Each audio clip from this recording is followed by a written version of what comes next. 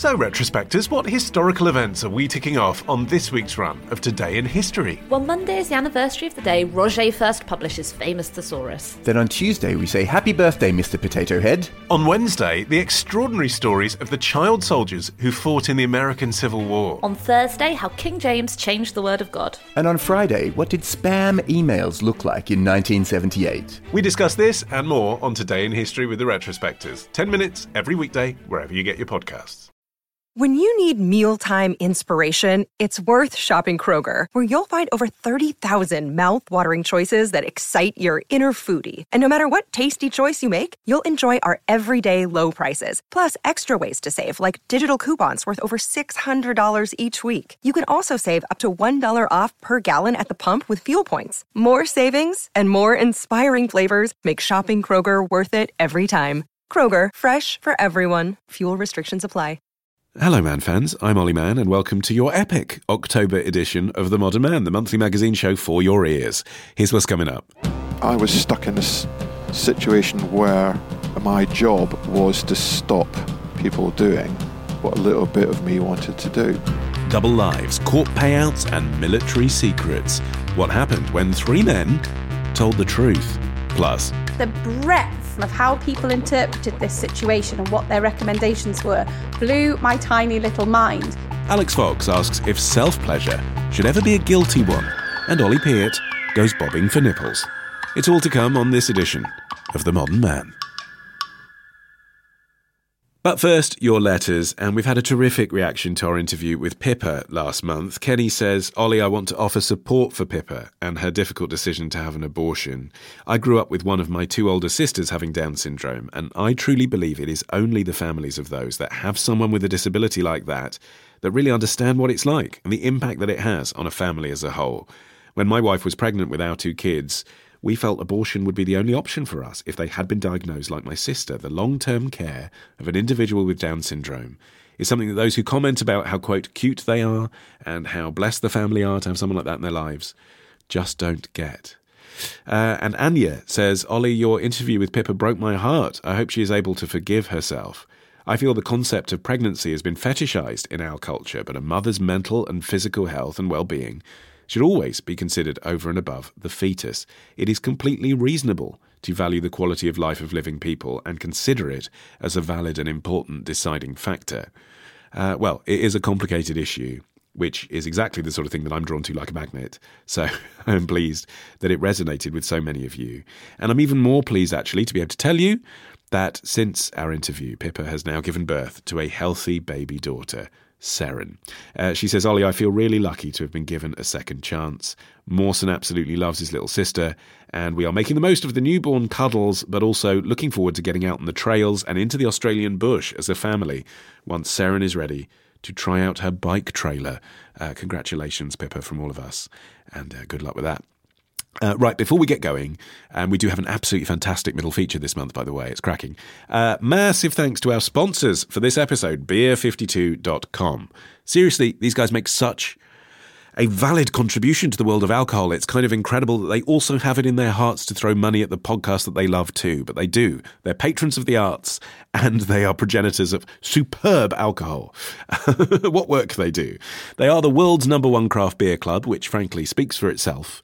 But I'm going to say it, they're my favourite. When their crate of 8 delicious beers arrives on my doorstep, I audibly hurrah. It's just so good. The selection is so good. And if you don't believe me, you can try it for yourself.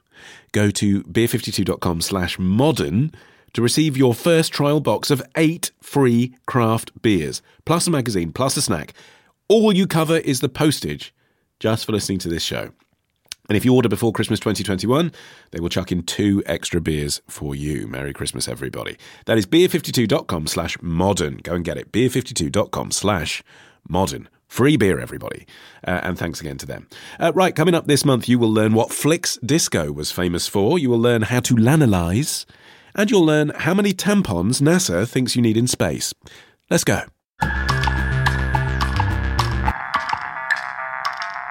Time for the Zeitgeist, brought to you by Manscaped. Your trends tested with Ollie Peart. Ollie, how is your knitting going? It's the question we all have front and centre of our brains today. Yeah, not bad, actually. I've got some new wool. This is like my new source for wool. Stop press. Seriously, from a charity shop, because without being sort of like a bit crude about it, old people die, so then when their houses get cleared out and there's loads of wool in there, they chuck it in the charity shop. Well, they don't. Their relatives do. Yeah, that's true. But it's a really great place for wool. My next thing that I want to do is a jumper. I'm pleased that it's still going, because sometimes you say, oh, yeah, I'm going to do this. Oh, yeah, I'll be down, roasting sausages on the beach every day. And I think, no, you won't. You're never going to pick seaweed again. But this, good, I'm glad it's actually something that is still happening. You'll recall that we promised last episode that the first Man fan to set up a new monthly beer money subscription at modernman.co.uk/beer would win your precious snood. Does that mean that somebody's actually given us some money then? Not just somebody, Ollie. The contenders included Caitlin Forster, Lauren Godbowl, Rob Cooper and Lisa Cotton. A Godbowl sounds like something you could knit from wool in a charity shop, doesn't it? But Michelle from Colorado got there first. So congratulations, Michelle. You have won Ollie Peart's snood. That also means that my knitting's going international. So that means I'm basically now, I'm an international fashion designer. You're haute couture. It's going straight on LinkedIn. Let's talk about your task for the month now. Katie from Milwaukee challenged you to check out the North American trend for baby showers in anticipation that it will probably grow in popularity here in the UK. You are an expectant father. Remind us, when is the due date? Pip's going in on the 8th of November to be induced. So it's like 5 weeks away. That's before the next episode comes out, isn't it? There should be a baby Pitt in the world. Yeah, that's terrifying. Well, as you might appreciate if you ever listen to our How to Be a Dad episodes, which I know you haven't because you only listen to the sound of your own voice on this show, you'd know that the feeling as a man you often get then is that this is the last month that's actually about you. Like forever. Like from then on, it's about someone else. You're supporting someone else, 2 other people at least. I will try my absolute best, though, to try and make everything about me in the future. But you never know. It might work, but I'm expecting it probably won't. So what have you found out about baby showers? Explain, what's the 101, what is a baby shower? Well, a baby shower is when, I'm going to say people, because it's not just women, get together before the baby is born, and it's literally to shower the mother with gifts. It's kind of like a hen do, but for an expectant mother. And they have loads of presents, and then they play loads of games, and generally have a good time, and they all drink and eat cake, apart from the pregnant lady who can't do any of that kind of stuff, but it doesn't matter because she's been given a load of presents. That's how it works. And I think my understanding of baby showers was kind of based on the letter that we had from Katie, which is just, it's like these really disgusting, stupid games that's completely pointless, and it's really garish, and it's a bit like, oh God, why the hell would you want that? What games did she mention? She mentioned a game where you melt various chocolate bars in nappies in the microwave. Oh, right? I mean, whatever happens next, that's just so rank. Yeah, so you do that, and then you pass it around, and then you have to guess what chocolate bar it is. Like, what kind of fucked up, twisted, weird thing is that? I mean, do you remember actually in one of the episodes we did a game with Alex Fox, didn't we? We had to scratch and sniff that card, and one of them was a soiled nappy. Do you remember? That was no, because I erase all of our Christmas specials from my brain the moment they happen, because otherwise I'd be permanently scarred. There's another one coming along in December, everybody. So the principle of that just completely turned me off of the idea of a baby shower. Not for anyway, you, so I did Ollie before. Pitt. It's not for you. It's for your long-suffering fiancé. Well, you're absolutely right. So when this challenge came about, obviously my first port of call was to go to Pip and say, hey, look, I'm going to organise you a baby shower. Number one tip, if you are thinking of planning a baby shower for somebody, do check whether or not they want one. Was she not keen? I said, oh yeah, I'm going to have a baby shower for you. It's for the podcast. And she said, no, you're not. You know, I bet if this was for the one show, she'd have said, oh, go on then. Possibly. She had a sense of the calibre of gift you might come home with, I reckon. And her reasoning is completely just. And actually, I think it's one of the reasons that perhaps baby showers aren't everywhere in this country. And it's that the way that we've found our pregnancy is that people have started giving us stuff already. Okay, so we've been inundated with stuff, particularly because we're having a child slightly later in life. lots of our friends have already had kids, so they're already offering us a whole heap of stuff. So we've got loads and loads of stuff. She's like, look. I love how you're talking in the third person about the fact that I have a travel cot mattress under my bed and a stair guard, yes, which I trip over on a nightly basis, which I've kept in storage for you for the last 6 months until we see each other. Yeah, exactly. So, exactly. Yeah, people like me. People like you are trying to sort of empty their lofts into my lounge at the moment. That's basically what's happening. So we have loads of stuff, and Pip's like, look, I don't... Oh, I've got a great playpen. Just you wait till the first year comes around. It's a bit broken because he smashed it by just running into the wall repeatedly like a trapped killer whale. And the other reason was that she was like, I don't want to be the centre of attention. And I think a lot of that is based on, you know, our perceptions of what a baby shower is. We look at that American model. You see them on American TV and it's like everybody's just sort of cooing around this mother that's in the middle with all these presents around them. Well, I've sort of seen it on Keeping Up with the Kardashians.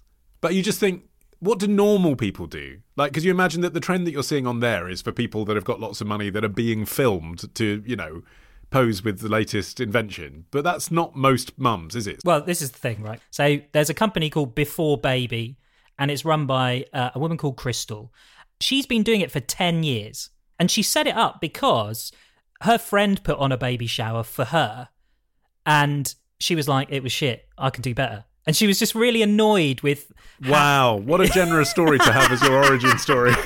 I'm paraphrasing, all right? She definitely didn't say it was shit, but she thought these decorations aren't right. It's really like, it feels really cheap and it's really tacky, and it's aimed tacky. at... Yeah. It undermines me as a person. If anything, my friends made me feel worse. These are aimed at kids. Why? The kid hasn't even arrived yet. Let's make them more sort of adult themed.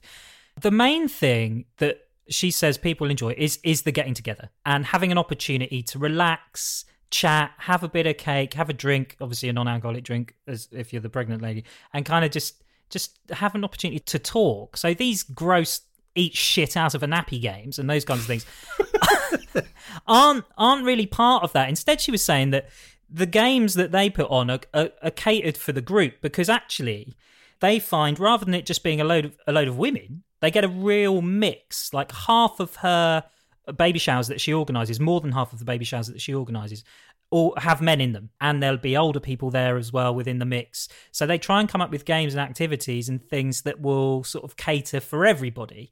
Does this kind of gross gender reveal thing form any part of her planning as well? Because I've seen that online, like North Americans on Instagram post these videos, don't they, where they burst a balloon and it's pink confetti, so that means it's going to be a girl, that sort of thing. Yeah, so gender reveal parties for her are now getting requested more than baby showers, and she does them as well. And she's sort of occasionally incorporating both. So she does do separate ones. You can have a gender reveal party or a baby shower, but they're kind of becoming a bit of a hybrid. So they're kind of changing. You know, what a baby shower is changing. It's not just a load of women getting together drinking Prosecco. It's actually let's get together, let's have a nice meal, maybe an afternoon tea, and also the gender reveal, which is a nice thing. I mean, we didn't have one. We don't even know the gender. So can you exclusively do a gender reveal on the Christmas edition of The Modern Man? Yes, I can. I'll do it. Shall I not look until the podcast, and then when we're recording, I'll unveil the actual genitals? No, don't do that. Okay, I won't do that. There are still some weird games around in baby showers that you can try, and you can make them sophisticated if you want, but they're not really. Like, one of the ones that keeps popping up is nappy cakes. You can actually order these from Amazon if you wanted to, but the idea of them is that you make them yourself, and you can do it as a game where you basically get a whole bunch of nappies and you create a thing that looks like a cake out of them, like a tiered thing. No, but then what? You don't eat it. You don't cover it in caramel. No, it's just a sculpture, and then you Right, can just have them there, and then when you need them, you just take the nappies off. Oh, okay, so you do use them. You don't waste them. Yeah, you use the nappies. The nappies aren't wasted. You can then use them afterwards. But it's just a sculpture out of nappies. It's such a weird idea. Another one is nipple bobbing. I know what the two words mean. I can't fuse them. You chuck them in, and then you bob for them. You bob for teats. But again, teats that you might then go on to use on baby bottles, right? You don't just buy a whole load of plastic for a stupid novelty game. No. Of course, you're gonna use them, sterilise them first, obviously, but you're gonna use them afterwards. I was going to say, and sterilise them afterwards, after a whole load of adults have stuck their face in a communal basin full of nipples. Ugh. But it's no wonder that it's kind of the baby shower's kind of changed, because it's just, let's take something that's quite kiddie and associate with the baby and integrate it somehow into a game that's completely pointless and not useful to anybody. But also turn it into like bachelor party hijinks, which just feels like the wrong vibe, actually. Yeah, completely wrong. What sort of budget are people putting aside for this stuff? Yeah, well, it's very, very broad. People were spending roughly 91 quid. But if you want to organise it properly and get a proper planner, you know Meghan Markle had one, right? Just to pick an ordinary expectant mother. Yep. I'm just highlighting the broad scope for the budget of these things. I know, but I mean, you know, I saw her wedding on TV. That's different to my wedding, isn't it? But go on, yeah. $500,000. It was suggested that she paid. And it wasn't a huge thing. It was only 15 people. Okay, so the budget is somewhere between £91 and $500,000. Great, thanks. I'm glad you narrowed that down, and your research is exemplary. So I've narrowed it down. Yes, exactly. So somewhere between those two figures. That's are you disappointed? Are you disappointed with my results? I'm a bit disappointed for your fiancée in a way, because I understand she didn't want the party, but now she hasn't got the gifts, has she? I mean, you know, you could have already stepped up into your new role as parental provider, Ollie, with this task. If you'd have just sold it to her in a different way. You know, this was your opportunity, wasn't it, to get given a whole load of free gifts from all these different companies that wanted a free plug on the show. Now she's not going to have that. She's not going to have the latest rattle. Well, look, I take issue. Have the latest travel pillow. I take issue with that, because I feel like I've sort of unintentionally succeeded at this task, even though it sounds like I haven't. Because throughout the last few months, we have organised various get-togethers with friends and families, because they're all over the place because of work and COVID and lots of other things. And at each of those, by the sounds of the way that baby showers have evolved and developed, they were in their own little way mini baby showers that we have organised. Did people give you gifts? Yeah. I mean, that's the crucial... People gave us gifts. And they did that without you asking. It's just like, come and meet us before we have a baby. Come and meet us. You know, and that's the other thing that's happened. You know, my parents, and I'm sure this happens for a lot of people as well, they said, look, we want to get you something. We want to give you something that you need or that you would like. So do you think they are going to catch on in Britain? I think they're already a thing. They are a thing, but they're not what you think they are. And Crystal, who organises them, she said that the American version of it from 10 years ago, actually, it's not really happening in the States either. They're not really doing that anymore. Yes, there's a few examples of people doing the gross game and the other weird stuff, but it's evolved. And if they are presenting each other with nappies, with or without chocolate in, Deanna has been in touch following our joke last month about you knitting nappies for your baby to say, did you know reusable nappies are a thing, and that includes wool?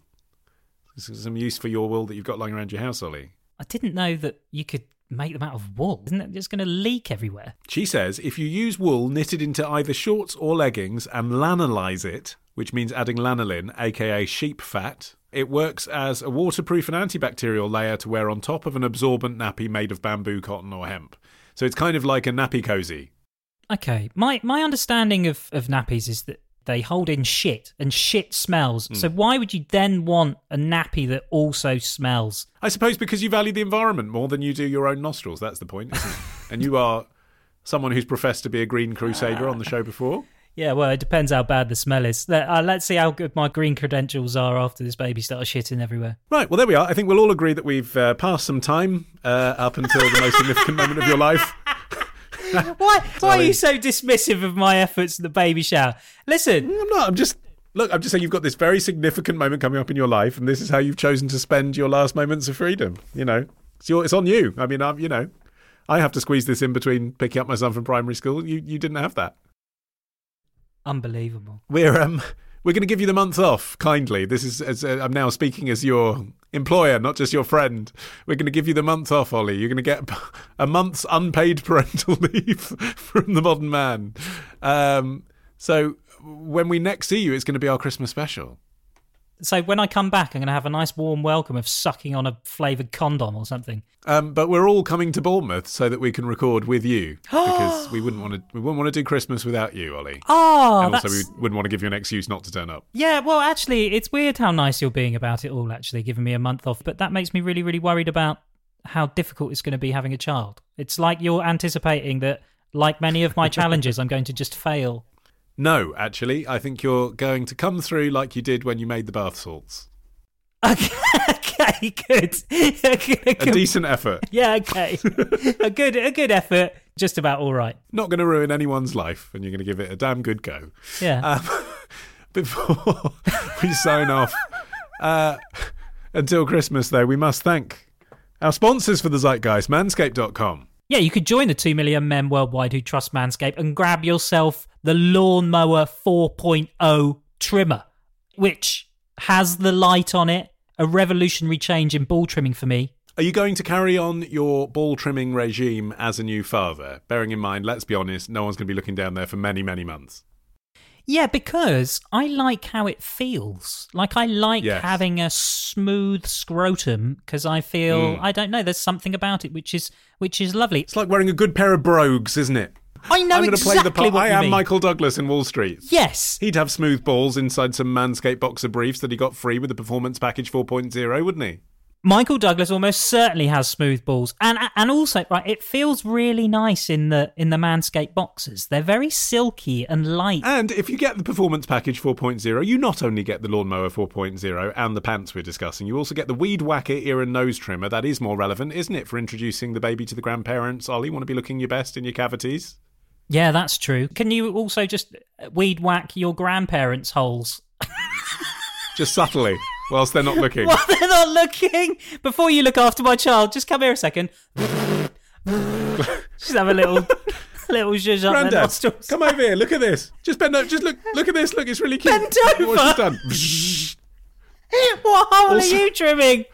No, nose and ears. Don't use it on your anus. Right. No, but they do have other products that you can use down there, including the Crop Preserver Ball Deodorant and the Crop Reviver Toner. Perfect gift for Grandad. And get 20% off and free shipping with our code MAN. That's 20% off plus free shipping with the code MANN at manscaped.com. Ollie, have an amazing first month of parenthood. I will be sure to send you a picture upon its arrival. I will message you before I message my family. And then once you have messaged your family, let's do one for the public as well, at The Modern Man on Twitter. But maybe do run that past your fiancé this time first before we publish. I think I ought to check everything from now on. And we'll see you at Christmas time. Yes! Right, in just a moment you will meet my guests, Ken, Martin and Kevin. It's a staggering story. I say wow a lot in this month's middle feature. But first, it's time for our record of the month. It is the new one from Self Esteem. It's called Moody. Her new album drops on the 22nd. Enjoy. Texting you at the mental health talk seems counterproductive. Drinking a bottle instead of a glass is me. I'm a classic. The simplicity of me leaning back so you see my waist flex is a signature move. Don't think it's for you. It's part of the process. And while I figure out what it is that you are made of, I'll move on and on. And I don't mean to. This has got nothing to do with you. It's always been. Now, our guests this month have never met, but their lives have, through no fault of their own, been turned upside down in strikingly similar ways. And only now, decades later, are those wrongs starting to be made right. The first voice you'll hear, Ken, grew up on a council estate in Scotland in an old coal mining town and became a police officer. This was a time of bitter fights between miners and the government, so to avoid a conflict of interest, his chief inspector diverted him to the countryside. He deployed me to a place called Brechin, which is absolute heartbeat country. It's all glens, and I had more sheep than people on my beat. It's one of the biggest geographical beats in Scotland, but it's mainly hills and heather. A beautiful part of the world, which I hold very dear to my heart. Even though it was a rural beat, it was quite rough, and I was the only cop for miles. It was 35 minutes before any assistance could get to you if you were in trouble. which didn't happen very often, but when it did, my goodness, it would go horribly pear-shaped.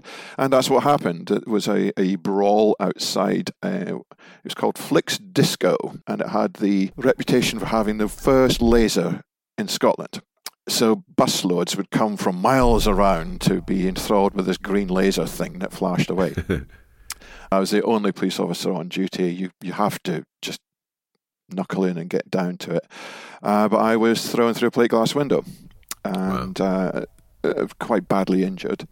So much so that it was a case of kind of missing a wheelchair by about an hour. It was pretty grim.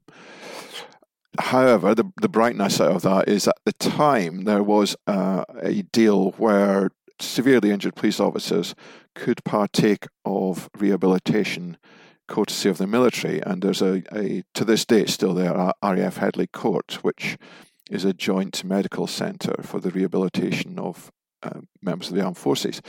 So I ended up there. It was very, very physical. They would be pushing you to do things that a normal citizen would say no, and you couldn't force them to, but you're in a military environment, so it's get on with it, with peer pressure, with people that are in a worse state than you. It's a different type of rehab. Because I was there and in that environment, my confidence in being a police officer had been severely dented. I wasn't sure I wanted to go back into that. And this gave me an opportunity. I thought, well, it's a uniform organisation. It's not that different to what I joined at 18. I've only been in the police force 8 or 9 years. What's not to like? Unlike Ken, Kevin had wanted to be in the Royal Air Force ever since he was a kid. I remember there was a BBC show called Fighter Pilot, which followed candidates going right from selection at Biggin Hill at the time, all the way through their initial officer training, and then through into their initial flying training, and so on through to being on a fast jet squadron. And that was it, totally and utterly hooked. And I joined the Air Cadets. Yeah, because it's quite a big deal if that really is your goal, to fly, to personally be at the controls. You've got to be thinking about science and eyesight and fitness. Yes, very much so. I mean, it was, I won a flying scholarship and went and got my private pilot's license when I was 17. Wow. And, I was very much focused on joining the RAF and becoming a pilot. Now, unfortunately, my eyesight, I knew at the time, was starting to potentially need glasses in the near future. And back then, it was a case of if you needed glasses, you would not be selected to fly. Yeah. If you were already flying and you needed glasses, that was fine, but they wouldn't take you on from day one needing glasses. So it came to the choice of, do I go to university, get a degree, and then go into the RAF afterwards? At the time, my head said, no, your eyesight's not going to be good enough. Go straight for the RAF. So all your eggs were in that basket? They were, very much so. After finishing the initial officer training, the first thing you do is you go off to your basic flying training. For myself, that was in Linton-on-Ouse in Yorkshire. It was high pressure. You were starting to fly, and you were flying a jet straight away. So you had a few weeks of ground school training where you learnt about the aircraft and so on, and the basics of aerodynamics and flight theory and so on. And then you did some simulator work, but then very soon you started strapping yourself into a small 2-seat jet with an instructor and starting your lessons. Did you enjoy it? Yes and no. You had so much to focus on. Not only the actual physical demands of flying, which are quite high in a fast jet aircraft, the coordination that's required, the mental gymnastics that are required for navigating, communicating with people on the ground, communicating with other people in the air. It is no wonder that so few people get through there. It is high intensity, and it was quite clear I didn't have the capacity to be both coordinated at the controls of the aircraft and maintain all the other things that were required. That must have been difficult. It was. You've got to remember this was back in 1987, 88, so this was before GPS and so on. So a lot of aircraft in the RAF still had navigators, that second person who was reading the map, planning the trips, planning the fuel, monitoring the fuel. So it was still a high demand activity, but it was divorced from perhaps the physical coordination that was required at the same time. So that I did excel at. So, my role was as an air interceptor, and it was very much picking up an enemy aircraft, calculating the best way to get into a position behind that aircraft to launch your missiles, and then get close enough, if the missiles hadn't worked, for your pilot to take over and use the guns. So, that was what we were there for. We were there training for that role. What was going on in your personal life at the time? I was so focused on the career, actually, I didn't have a great deal of personal life. There was just so intense in the training, I just didn't consider a personal life. But as I was progressing through that and I was becoming more familiar with the role, that capacity came along. And so, we had events in the mess and we met people, and obviously we went out on the town in Dundee and so on. And I actually met my wife, fairly whirlwind romance, all seemed to work very well. And so we got married. I can't remember how old I was now, 23, 24, something like that. It was only after a number of years that I realised that I wasn't getting something from the relationship that I knew was important. And I knew as well I wasn't giving her what was important for her health and happiness and well-being. Did you know what that was? Not really. We had a daughter. That again all seemed to help bond the family together. But after a while, again, those feelings of something wasn't right. I wasn't satisfied in the relationship in a way that my head was telling me you should be in a relationship.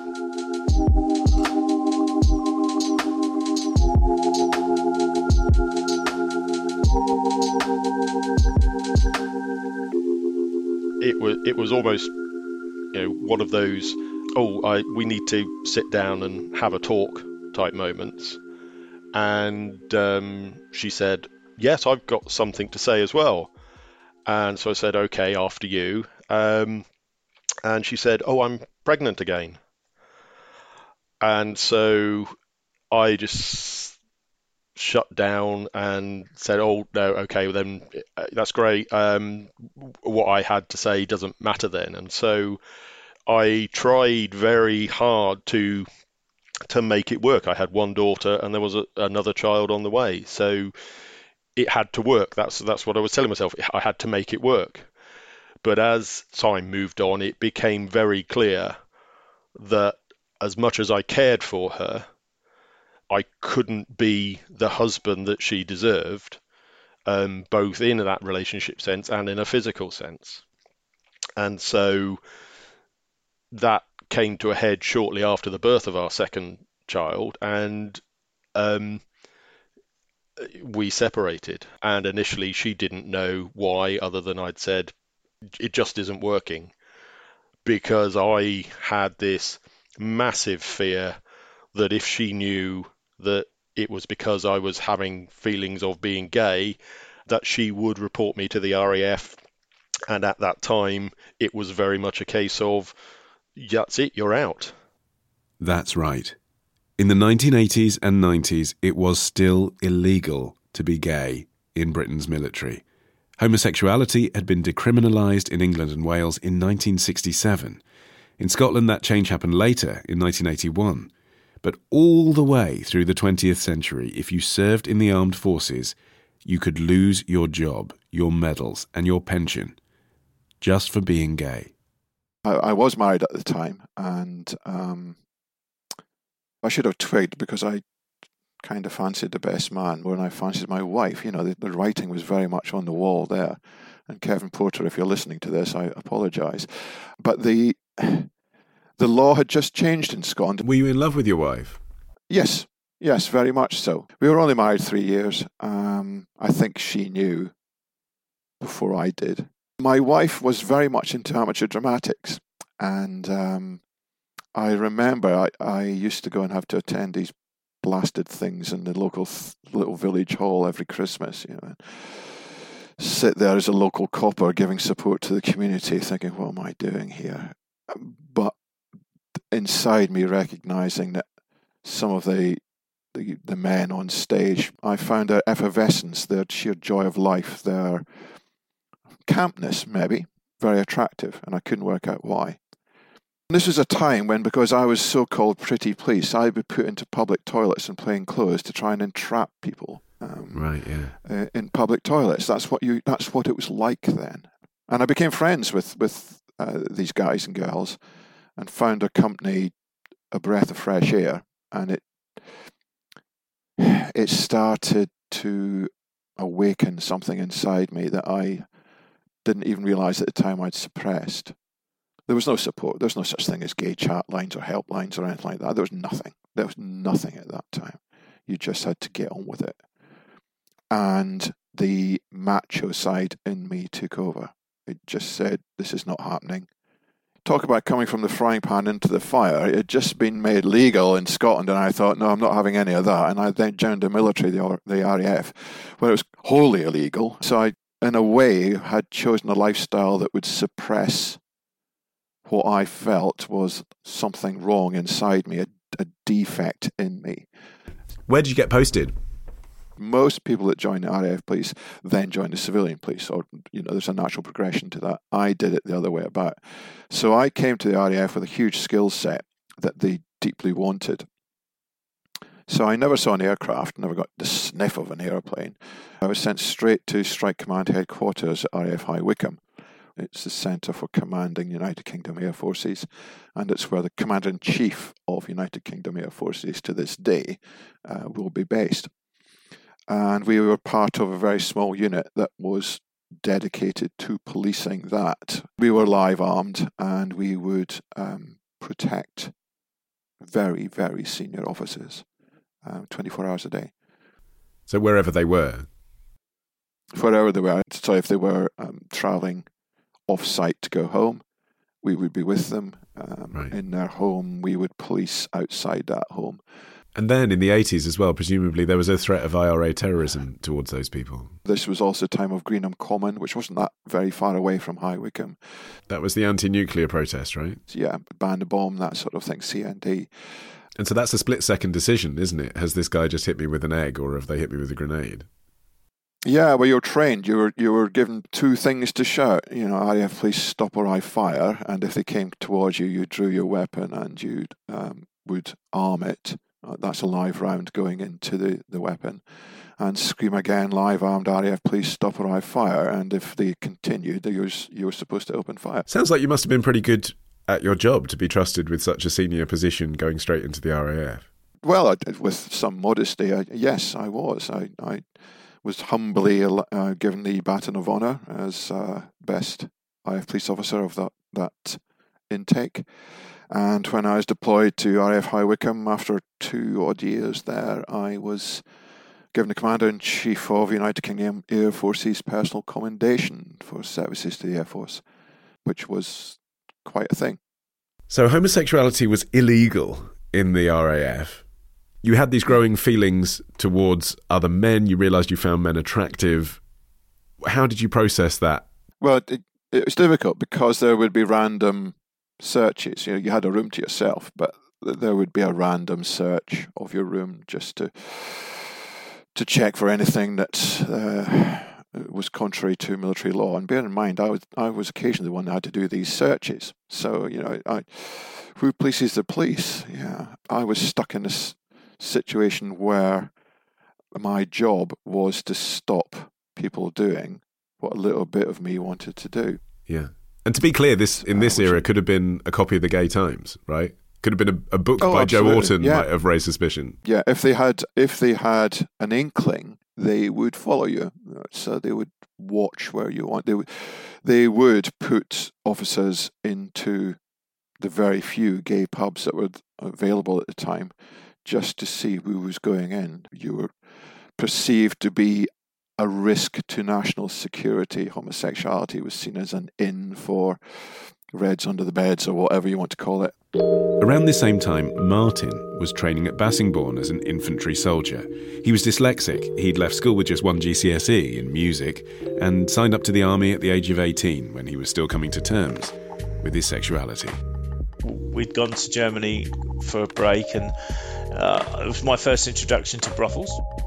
All of my friends were kind of like, oh, it's your birthday, so we're all clubbing together and we're going to stick you in this brothel and you're going to have a marvellous time, and you're 18. And I'm sitting there thinking, oh my God, what's going on here?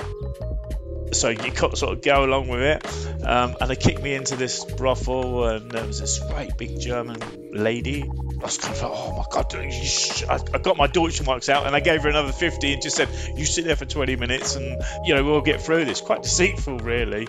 But after about 20 minutes, I appeared, and of course everyone's like, yeah.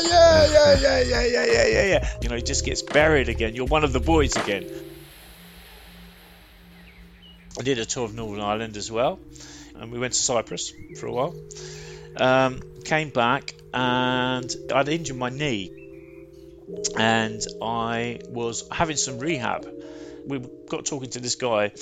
We were talking about music, and it turns out that this guy was a musician within the army. So I said, oh, that's really interesting. How does that happen? What happens? And he's like, have you got any musical experience? So I said, yeah, I've got grade 5, and he said, whoa, okay, listen, can I tell the bandmaster? So I said, well, yeah, of course you can. So I hadn't played for a couple of years at that point, and suddenly I was called to the bandmaster's office, and he said to me, play something for me. And I tried to play some bits and bobs. I hadn't played for a while. Do some scales and stuff like that. He said to me, well, do you know what, this is quite good. We could make you a tradesman at this point. I was sort of sitting in a barrack room with 8 men one day, and then obviously overnight I'd auditioned, and the bandmaster was like, you're coming tomorrow. And within 3 days they said, well, we're off on tour. We're going to go on tour of Europe. Public shows. Doing public shows, public concerts, just raising the profile of the regiment. I'd become more in touch with myself and who I was and what I was. I remember we had a weekend's leave. It was about 3 months into this course, and I thought I'm going to try a gay pub. Sort of walked around the block about 15 times before I plucked up the courage to go in. And lo and behold, there's 2 other musicians sitting in the corner. And I was kind of like, what are you doing here? And they're kind of like, probably the same as what you're doing here. 2 musicians from your course? Yeah, from my course. That really opened my eyes at that point, and I was kind of thinking, wow. One side of me was really, really frightened and really, really scared because I all of a sudden I've become exposed. You've just been outed. Yeah. But the other side of me was kind of like, well, hang on a minute, you're not on your own. And did you end up in a relationship with another man? I did. I met somebody. He was a civvy. He's kind of like, so come on, I know you're not a builder. What do you do for a living? So I said, oh, shh. I'm in the army. And of course he was like, whoa, really? And that all became very exciting. Did he know that it was illegal? Yeah, he knew. And I was like, no, don't come to the camp. Do not come to the camp under any circumstances. I will always come and see you. And I sort of used to spend my weekends at his place and obviously become more and more and more exposed to gay life. Meanwhile, Kevin, now separated from his wife, had met someone too. Now based up at RAF Kinloss, one of the few ways he could make contact with other gay men was via a premium rate gay chat line. The guy that I started seeing lived in Worcester. So it was a nice long-distance relationship. So it was very much a case of, yeah, that's far enough. I'm pretty sure there's unlikely to be someone who will accidentally see me going into a bar or meeting up with him. But it did mean that you could only see each other, really, when you're on R&R, right? Yeah, that's it. So I had to take leave. I took as many long weekends as I could, and it would be either a train or I had a motorcycle. So you had those brief moments that we met up with each other for a long weekend. And then, of course, there's that whole going back to work afterwards and the usual natural curiosity from people. Oh, how was your weekend? What did you do? And that total panic, having to think, okay, I've got to remember not to say he, I've got to say she, and that switching of pronouns, or just being completely gender neutral in everything you were trying to talk about for fear of giving the game away. On his weekends in London, Ken was plucking up the courage to go into a gay bar. I didn't have much confidence on the gay scene to speak to anybody. But I saw someone sat at the bar with lime green hair, wearing an old RAF bloomer jacket, as they used to call it, sort of a fighter jacket. Very effervescent, having a great time, and thought, that looks like an interesting guy. He was living in London. He and I hit it off big time. I fell in love with him, and he was obviously going to stay in London, and because I was Mr. Goody Two-Shoes in the military, I was about to be promoted. I mean, significant promotion. I was being offered a commission, so an officer rank. But it meant, after significant training, being deployed probably to Germany, which was quite a big base at the time. You had to be very careful if at the time there was no email or anything like that, it's not even mobile phones.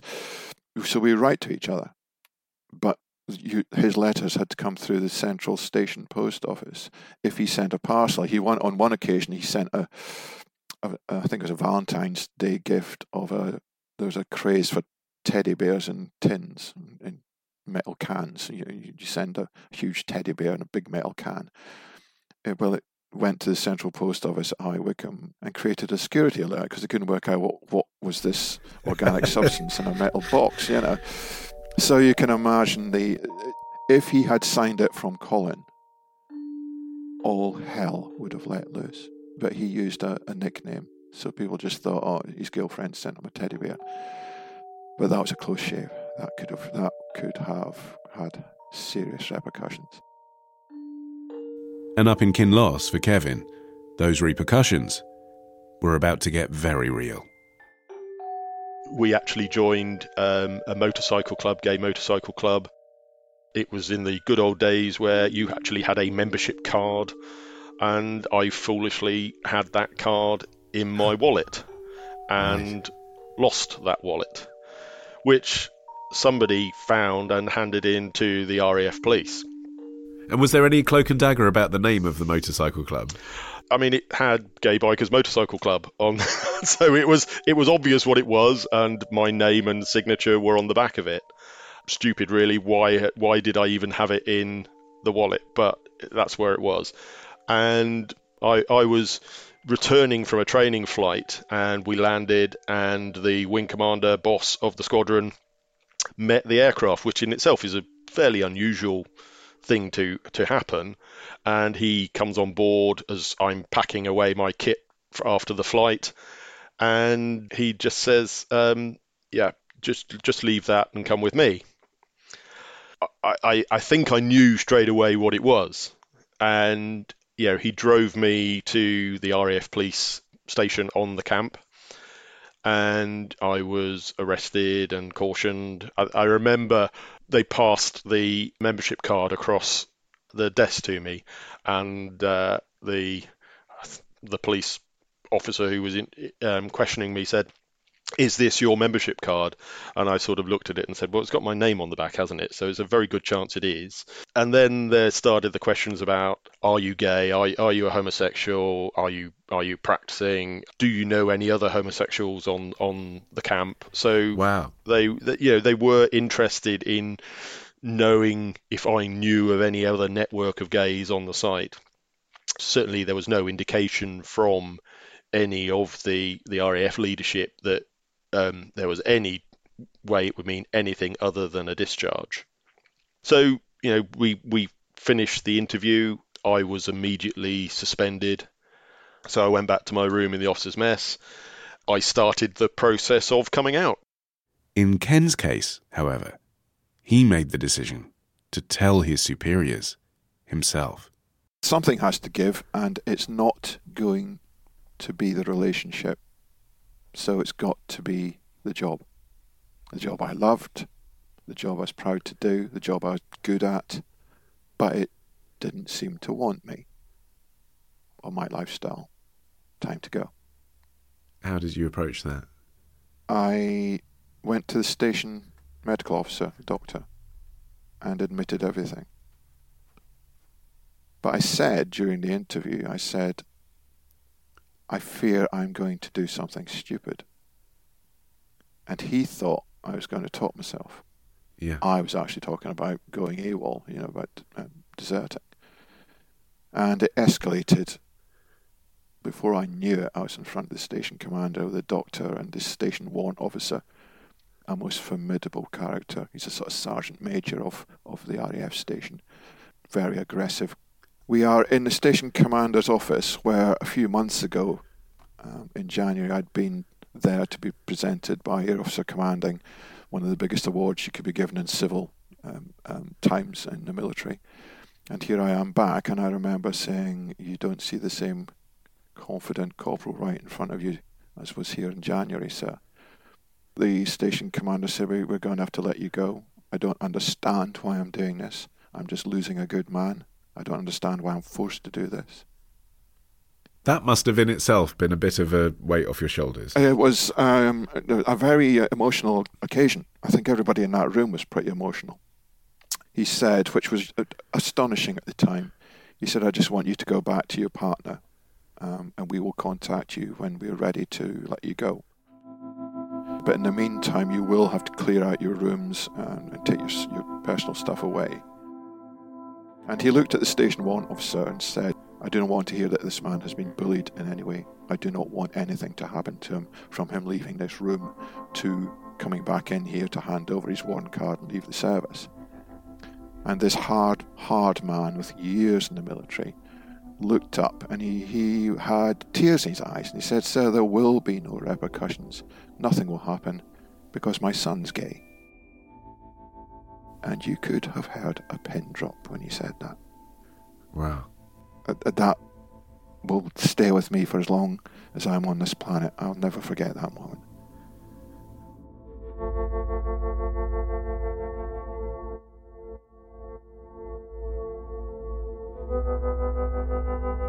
Still to come, what happened when Martin, at a much more junior rank, came out to his superiors? That's next, after this.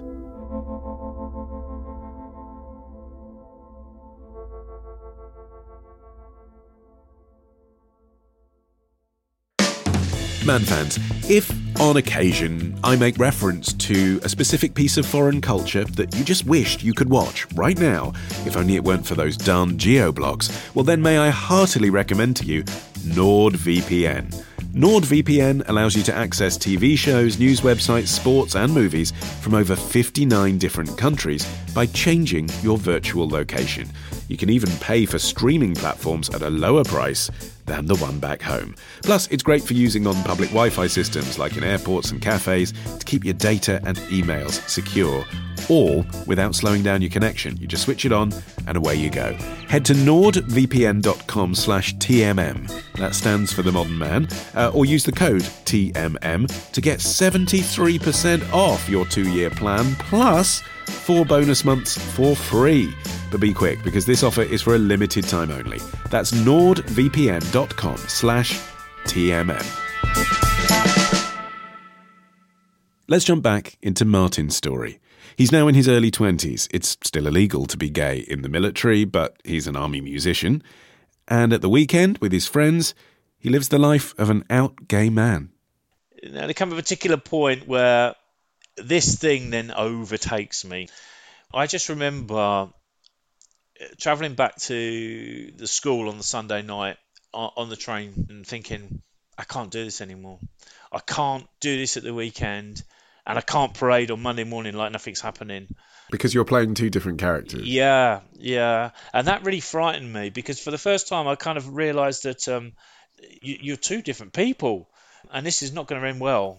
And neither of them's honest, really, no. Are they? That's the thing. You know, you say you found yourself at the weekend, which I totally understand, you know, from a position of feeling a personal liberation, but at the same time, you can't really be honest about what you do for a living there, and that's what you're doing 5 days a week. And then, of course, at the school, you can't talk about who you're in love with. No, I just remember waking up this morning, and there's a kind of chain of command that you go through when you want to see somebody or you've got a problem or whatever. And I went to see my section commander, and I said, listen, I really need to see the boss this morning. And he's like, what do you mean you need to see the boss? What's wrong? So I said, I can't tell you, it's personal. And he's like, personal? There's no such thing as personal in the army. What's the matter with you? Tell me, and I will tell everybody else. So I said, I just can't. So he was kind of like, do you need to see the doctor? So I said, no, I need to see the boss. I want to speak to the boss. And who is this boss? He was a lieutenant colonel. He was the commandant of the School of Music. He sits on the higher echelons of the military at the HQ and all that kind of stuff. But not the kind of guy you speak to very regularly. No, in your position. No. In fact, if he's coming down the road, you'd probably cross the road and walk the other way. So obviously you get your best kit on and off you go. And I was just thinking, oh my God, it's shit or bust now. It's got to happen. You've got to do it. And I was just shitting myself. And we got there, and the Sergeant Major said to me, what are you here for? So I said, I really need to see the Commandant. I've got a personal issue. So he's like, okay, they go the other way first, don't they? They go, so you've got someone pregnant? I was like, no. He's like, what? And I said, I'd really like to discuss it with the Commandant. At that time in the military, it just didn't happen like this. He's kind of, you tell me. And before I knew what was what, it was out. So I said to him, look, I'm gay. And he just, I remember his eyes going like that. It was just like, I beg your pardon? I said, yes, sir, I'm gay. I need to see the Commandant. Yes, you fucking do. And I was like, ooh, now I know that it's happening. So in I goes to see the Commandant. Left, right, and all this kind of stuff. And halt in front of him, salute him. And he's sitting there with his cap on, and he says to me, yeah, what's wrong? What's the problem? So I said to him, look, sir, there's no other way to dress this up. I've got to tell you, I'm gay. And he looked at me, and he just sort of took his hat off, and he put it in his in tray, and he said to me, listen, young man, I really want you to think about what you're saying. I'm going to give you 5 minutes to turn around and go to the other side of that door and think about what's happening here. Now, I didn't have a clue what he was talking about, to be honest. But when I reflect on that, what a gentleman, what a nice man. He's actually saying to me, do you realise you're chucking your career away here? Yeah, do you know what the consequences are? Yeah. And he's also saying, look, of course there are gay people here. We don't talk about it because we're not allowed to have you here. Yeah. So I'll just pretend I haven't heard that, isn't Yeah. he? He's giving you that opportunity. But of course, I go outside for 5 minutes. The Sergeant Major follows me out. He's not letting anything go at all. He's in my face. He's, you fucking get back in there and you make sure you tell him you don't change your mind. You're out of this army. We've got no space in this man's army for any pufters and all the rest of it. Well, it's done now, isn't it? So I might as well just carry on. So in I go, and he said to me, I'm really sorry to hear this. You're a really promising musician. We really, really like what you do. You're a great sportsman. But my hands are really tied at this point. I have to place you under close arrest. You will be investigated by the SIB. We don't have any facilities to detain you here at the school. So you will be transported to Hounslow Barracks, where the Welsh Guards are. And you'll be held in the guard room there until decisions are made. And I just knew that meant hell, because I'm now back into the army environment, the Welsh Guards. So Right. The guard room is like, it's their on-site prison that's run by regimental police officers that are pulled from the regiment, ex-boxers and all this kind of stuff. I mean, this is where you'd go, presumably, if you'd smuggled in drugs or cut someone's face, right? Yeah, fighting, anything like that. Anything. This is where you'd go. And they do this thing called beasting. So you kind of you wear this kind of really shiny helmet. You carry shells, big shells on your shoulder. You don't have any laces in your boots, and you wear green overalls all the time. And you're marched doubled to meals, and then marched back, and just taken PT cleaning, hours and hours and hours. And then when 10 o'clock comes and they're locking you in, you're so grateful because you just collapse. But then again, the system starts all over again at 6 o'clock in the morning, with inspections and drilling and bullying and all this kind of stuff that goes on. Ken didn't face an ordeal like that. He was now living in Balham with his partner Colin. But it wasn't over for him either. They looked at my record, they looked at my history, they looked at the awards and said, "We don't believe you." They didn't believe I was gay. So they started an investigation. I had to prove the nonsense, the bizarreness of it. There's me for years denying everything and hiding everything. I now had to prove to the special branch of the military police that I was gay, having spent years denying it. What possible reason would you have for saying that you were in that environment? Yeah, when you sign up for a period of time, and it was 3 years, 6 years, 9 years, and I'd signed up for 9 years. So you're trying to get yourself off. And well, there was a big thing then of people. It's called PVR, Purchase Voluntary Redundancy, where you could buy yourself out, but they were so short of military personnel, and the conditions at times were less than ideal. You know, they even to this day, living conditions in military bases can be pretty grim. So they thought that I, like many, were trying to find a way out of getting out without paying. I had a knock on the door. Colin was working, and here were these two plainclothes military police officers with a warrant to say, "We're here to interview you." Colin he was awaiting in a restaurant round the corner, and he got dragged out of the restaurant. A civilian dragged out of the restaurant by plainclothes military police to answer questions, and it would be things like, "Describe what you do in bed together." You know, the audacity of that. How bloody dare they? We had to go through that. There was a nonsense and a glitch in the law at the time that if you were in a shared accommodation, so we were in a room of 3 other rooms with other people. If you're in shared accommodation as a gay couple, you had to have a bolt or a lock on the inside of your bedroom door for fear of offending public decency should a flatmate inadvertently walk in on you.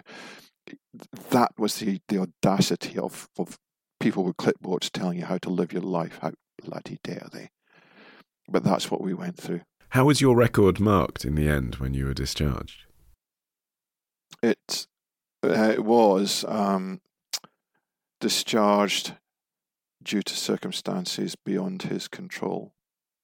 Well, if ever there was a truer statement, it was that. But all my colleagues couldn't understand what happened. I was a golden boy. You know, I was the one that was destined for great things, and suddenly disappeared. And they weren't allowed to contact you. They weren't allowed any communication with you whatsoever. And to this day, there will be people I served with that won't have had a clue what happened to me. People that I sat and ate with, that we'd clean the weapons with, that we would stand in howling gales together, protecting things with, would have no idea why I suddenly disappeared off the face of the earth. So you were there one day and then you were gone? Gone, yeah. Ripped away from something that was such a huge part of your life that you're so proud of. They suddenly didn't want you anymore. You weren't good enough, and you were so embarrassing, you had to be smuggled out the back door and hidden away. And, forgotten about. Was there any element of self-loathing as well? You'd made the decision to join the RAF police in the first place, that you thought you could somehow beat the system. Did you blame yourself at all, rather than the institution? Yes, I did at the time. I think that's why they were so lenient on me, because I stated that I didn't want anything to reflect onto the Air Force. I didn't want to bring any shame onto the Air Force. I just wanted the matter dealt with quietly. So I was there for a couple of days, and what they decided to do then was for some strange reason, they sort of said, listen, we need to check this out. We're not quite sure whether you're swinging the lead or not. So what we're going to do is we're going to send you to a psychiatric hospital at the Queen Elizabeth Hospital in Woolwich. It's a locked psychiatric unit. I'm thinking, well, it's got to be better than here. I arrived there, and luckily, a couple of the nurses that were there and sort of said, look, forget all this nonsense. Okay, just try and calm down. The doctor will see you tomorrow. Can we do anything to help you? And I was like, well, no, not really. I just need to chill out a bit. And they're like, yeah, fine. We get it. What year was this? This was 1992. I mean, what you're describing is kind of like what you would have expected in 1962. Yeah, and it was the same right the way up to 2000. So I went in front of the commanding officer again, and he said to me, "Look, will you accept my award, or will you go to court-martial?" And that's a whole another load of crap you don't really want to get involved in. So I said to him, no, I accept your award, sir, expecting him to say, there's the door, goodbye. And he said to me, well, we're going to give you 48 days close custody, and you'll be transferred to the Military Corrective Training Centre. Prison, Colchester. Now that, my heart sank. I just thought, oh my God, what? Why? What? I'd kind of opened up. I'd been truthful for once in my life, and now there was a price to pay. And believe you me, I thought I'd understood how evil and twisted and bitter the military could be up until that point, until I got there. And I was separated. I was in a single cell on my own. I wasn't allowed to mingle with the other prisoners. I was marched separately to meals. It's built to be totally overwhelming to all of your senses. It's designed to disorientate you. It's designed to humiliate you. And these guys that are in there, not the soldiers under sentence, these blue caps, these prison officers, if you like, they're just evil people. And Which sure... makes sense if the point is to reintegrate you into the armed forces, doesn't it? Like, actually, if the point is you've got involved in a fight or you've done something, that antagonises the enemy and you fuck something up, but we're going to punish you and then you're going to come back, it sort of makes sense. But in your case, as you said, you'd been honest and you wanted out. It's not like they were going to reintegrate you afterwards. It was just a humiliation, right? Yeah, it's total humiliation. I think because of my basic military training, that got me through that. And then I left there and I was in a god-awful state, really. How did you feel? Relieved that I was out of that environment. I felt I'd let myself down in a massive way. I'd lost my career. And you're how old now at this point? 18, 19, 20, 21, 22, 23, 24, 25. Yeah. It's scary. Yeah. The matter wasn't over for Kevin either. Having been outed, then ousted, from the job he'd wanted since he was a child, he turned to legal action. I wanted to stay in. That was really what I was fighting for, was the chance to stay in. It took 13 months before eventually I exhausted all the avenues I could to try and prevent me being thrown out. And then September 95, I was actually administratively discharged. That's where things moved on into pursuing things through the courts and, ultimately ending up in the European Court of Human Rights. We were arguing that it was that breach of human rights to discriminate someone based on their sexuality for their employment and their fitness to serve the country. Had you been advised that you were going to win, though? Did you think you were going to win? The lawyers were, I think, fairly blunt and honest about it and said, this will be a difficult case to win. You will have the weight of the UK government and the Ministry of Defence going up against it, arguing, what the regulations were, and so on and so on and so on. So this was in 2002 when they actually ruled on my case. By then, the UK Armed Forces had already legalised being gay within the Armed Forces in January 2000. So, by then they had effectively already admitted that there was no bar to LGBT personnel serving in the armed forces. But you're only 35 at that point. So yeah. Did you think, well, I'll try and go back? Would you have wanted to have gone back? I'd already, at that point, retrained and qualified as an accountant. I had moved on. The life I had wasn't quite the one I had pictured, but I had moved on. It was challenging leading up to that point financially because I was still learning. I was only able to take relatively junior roles in accountancy because, I was the new boy. It took a long while to make up the financial deficit. So things were certainly tough for a while. When the court case was eventually decided, yes, there was a financial settlement as a result of that. It was nothing like what the legal team had suggested might possibly be available. they had numbers that valued my pension loss alone in the millions. How much did you get? It was about 115,000, I think it was. So, it was enough to clear the significant debts that I had and to sort me out on an even keel. But that wasn't the end of it. After Kevin had put his head above the parapet at the European courts, there followed a 2-page exposé in a Sunday tabloid.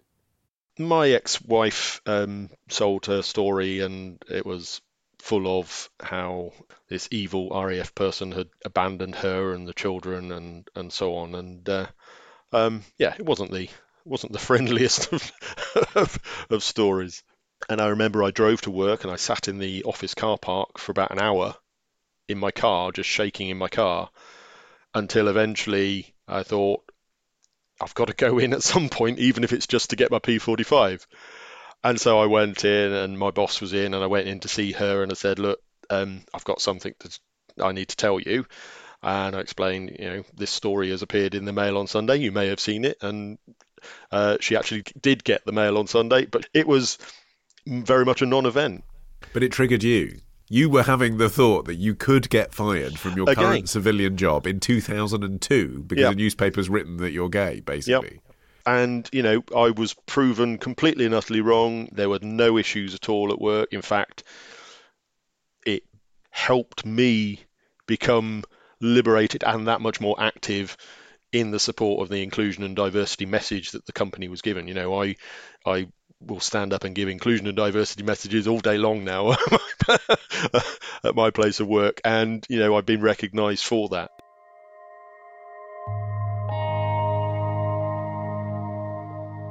Even though you had that judgment from the court, and even though it was so long ago, do you sometimes still feel that injustice that you were really good at your job and you had to stop doing your job for nothing to do with your job? And actually nothing to do with the law, just the law of the institution you happen to work for. Definitely. I've not been properly recompensed for what was taken from me. There have been many times over the years where I have thought, I really miss the Air Force. I miss the camaraderie, the atmosphere of being on a squadron. I never met my full potential in the RAF because I was always distracted by something else. I was living in fear. I was never able to be my true self.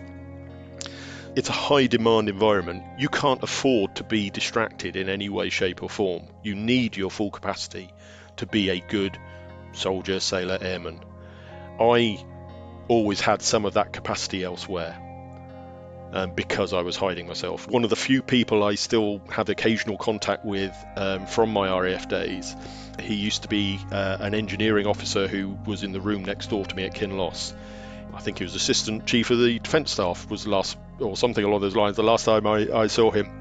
And I did jokingly say to him, you do realise you've got my job. That could have been me. And part of me thinks, that could have been me. If I'd have been able to be my true self. This Remembrance Sunday, for the first time, Kevin, Ken and Martin will join the march past at the Cenotaph, where an official wreath will be laid representing the thousands of veterans forced out for being LGBT. These days, Martin is a trained mental health practitioner with the NHS. Ken and his partner Colin now run a venue in Soho. I turned 60 this year. Colin and I inherited Phoenix Arts Club. We had no notion of what it was to run a pub. What do you think now when you see those young LGBTQ plus patrons? Do you think, God, they've got an opportunity I never had? Do you feel jealous? No, not at all. I look at it the other way. I think that's the reason I joined the Air Force. That's the type of world I wanted to protect. That's the type of society that you wear a uniform for. The military should reflect the society of defence, and that is why I am still proud to say I served in the RAF. Ken Wright, Martin Diver and Kevin Baisley, British Forces veterans. Our thanks to the military charity Fighting with Pride for putting us in touch with them. You can find out more about their work at fightingwithpride.org.uk. Still to come, Alex Fox answers your sex questions. That's next, after this.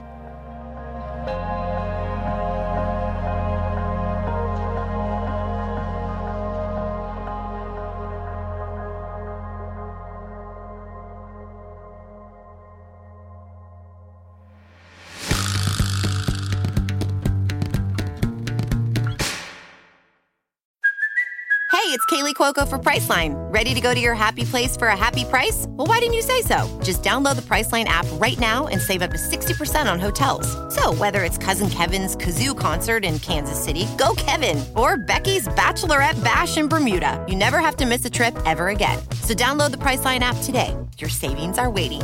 Go to your happy place for a happy price. Go to your happy price, Priceline. Time to get deep into the foxhole. Your questions of sex answered with Alex Fox. Hello, Alex. Hello, Ollie. Please excuse me. I am more knackered than a gangbang porn star's knackers. What have you been doing so exhaustingly? Well, I had to host a panel talk because the new season of Sex Education has just come out on Netflix. Congratulations. I'm very proud to be script Which consultant. you're involved, yeah. yes. But it means that I'm doing lots and lots of public speaking at the moment. And I learned some stuff myself. For instance, did you know, Ollie, Sally Ride was the first American woman to travel into space in 1983 when I was a whole 1 year old. But during preparations, NASA, who you'd think would be quite clued up on elements of the human body, right? They're quite smart people. They were confused about how many tampons she might need in space. And they to handle a week-long rocket trip, they asked if 100 would be sufficient.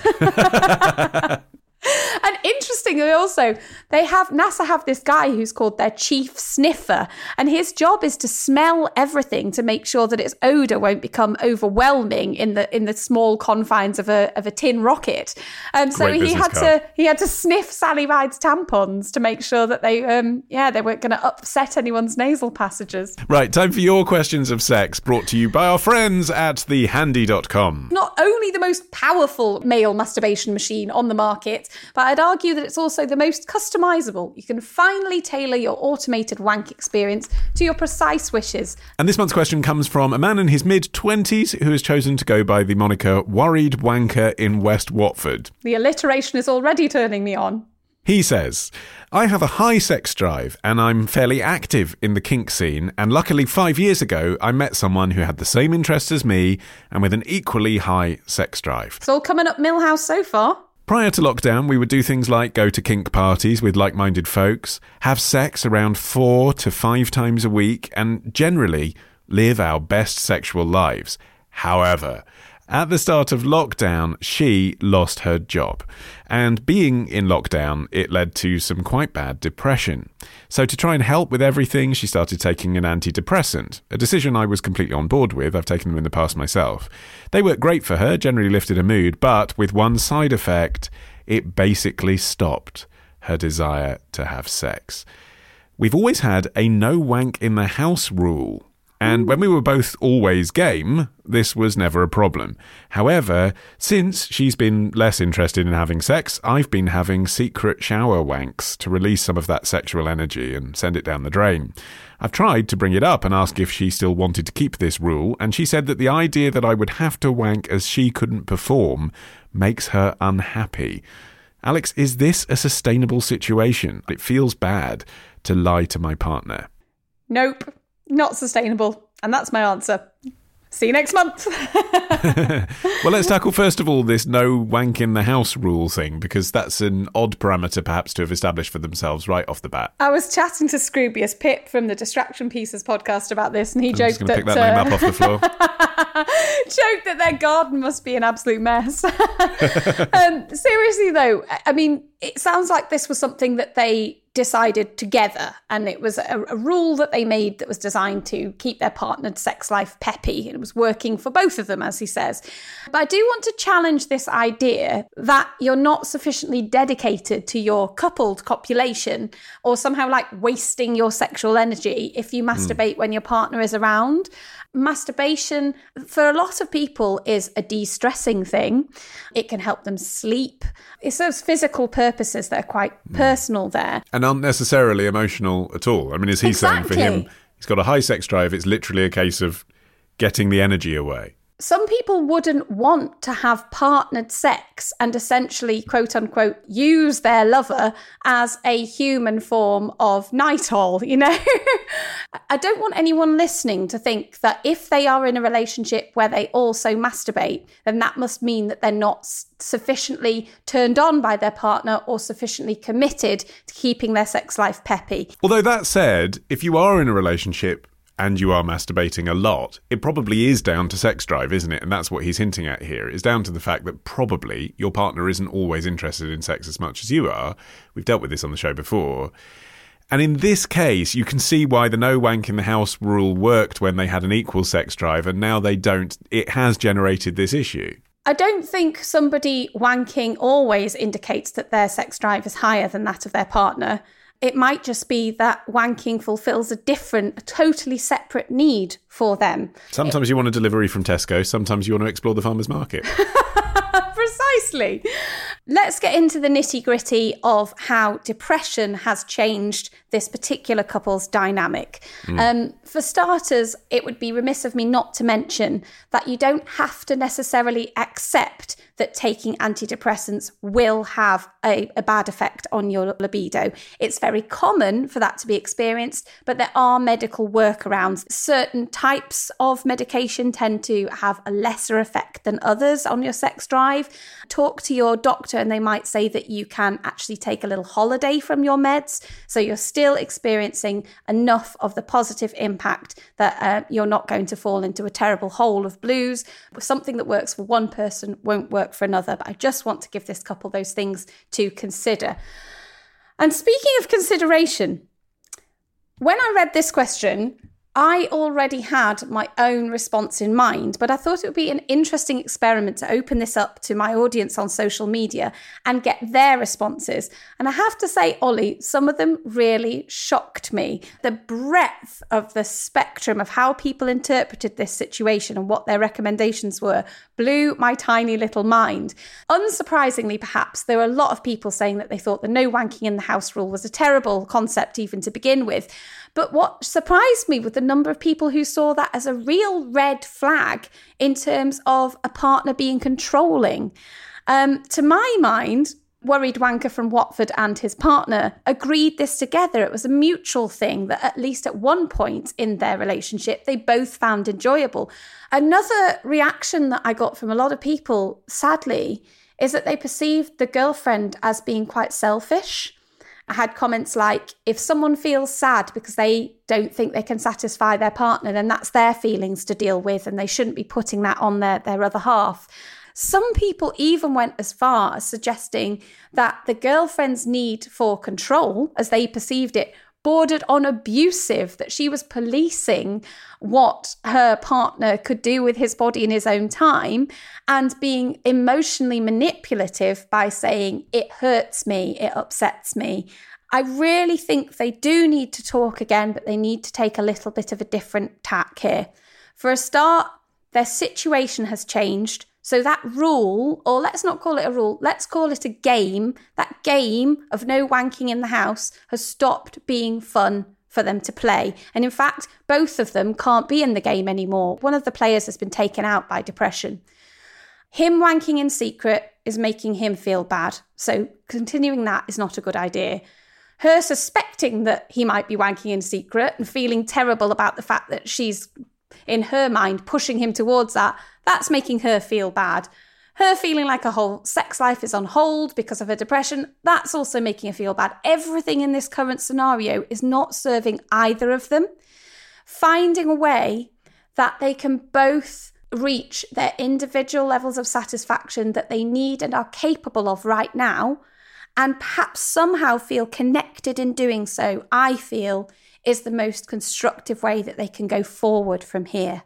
And that means addressing the fact that depression is making this person feel unreasonable and upsetting things, and that's unreasonable and upsetting for them both. But they really need to remember that they're in this together. I see so much hope here, but I also see a situation which could become toxic if they don't take their next steps with compassion. There might be some physical things that they can do together if she feels up to it.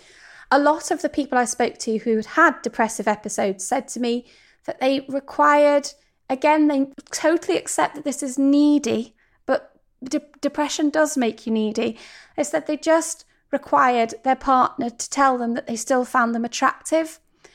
And one person, this won't work for everybody, but one woman told me that she really liked her partner to gently come on to her. So she still felt that he was interested in her, but they had had a conversation where they'd agreed that she would always have the option to say, I'm not in the mood. Thank you for trying to involve me in this.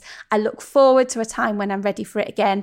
And they experimented with things like cuddling while he masturbated, so she felt like she was a part of it. Or sometimes she could give him direction. She felt able to tell him sexy things to do, even if she didn't feel sexy enough herself to participate more fully. And gradually, doing those more minor things together, if you will, helped them both and helped her with her depression. Well, best of luck with that, worried wanker in West Watford. And if you have a question of sex for Alex Fox, then send it through via the feedback form on our website, modernman.co.uk. And thanks to our sponsors for the Foxhole, thehandy.com. Now, we've mentioned before that you can sync up the Handy with all sorts of video content that's available at connectmyhandy.com.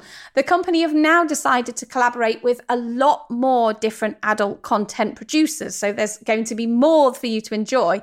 They're building up to having over 300 free videos, all sorts of different genres, so no matter what your taste, hopefully there'll be something there available for you.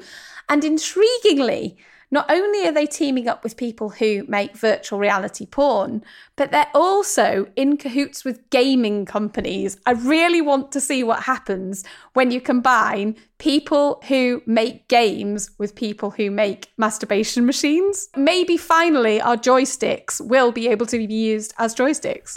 Yeah, Grand Wank Auto. Well, you can check it out yourself by going to thehandy.com. And yes, don't forget to use the code FOXHOLE, FOXHOLE, for free express postage. Thanks, Alex. It's been a pleasure. And with that, we have very nearly reached the end of this month's Modern Man, but there is just time to appoint a new ambassador. It is Sandra from Christchurch, Barbados. She says, Ollie, I love your show. It is my favourite podcast, hands down. I've been listening for a few years now, so I'm sorry that I've only now got around to sending you some beer money. Better late than never, Sandra. Can I please be the ambassador for Barbados? If it's already taken, I'll settle for the parish of Christchurch. I am eagerly awaiting this year's Christmas episode. Aren't we all, Sandra? Bring on Bournemouth. Which feels like an odd thing to say to someone who lives in the Caribbean. But anyway, congratulations. I hereby appoint you ambassador for, yes, the whole of Barbados. Forget the beer, make mine a pina colada. If you would like to be an ambassador, just buy us a beer, drop us a line, modernman.co.uk. Until next time, our theme music is by Django Django. I've been Ollie Mann, the producer Matt Hill, who wants it to be known that he endorses reusable nappies. And we will see you with something new on November the 10th.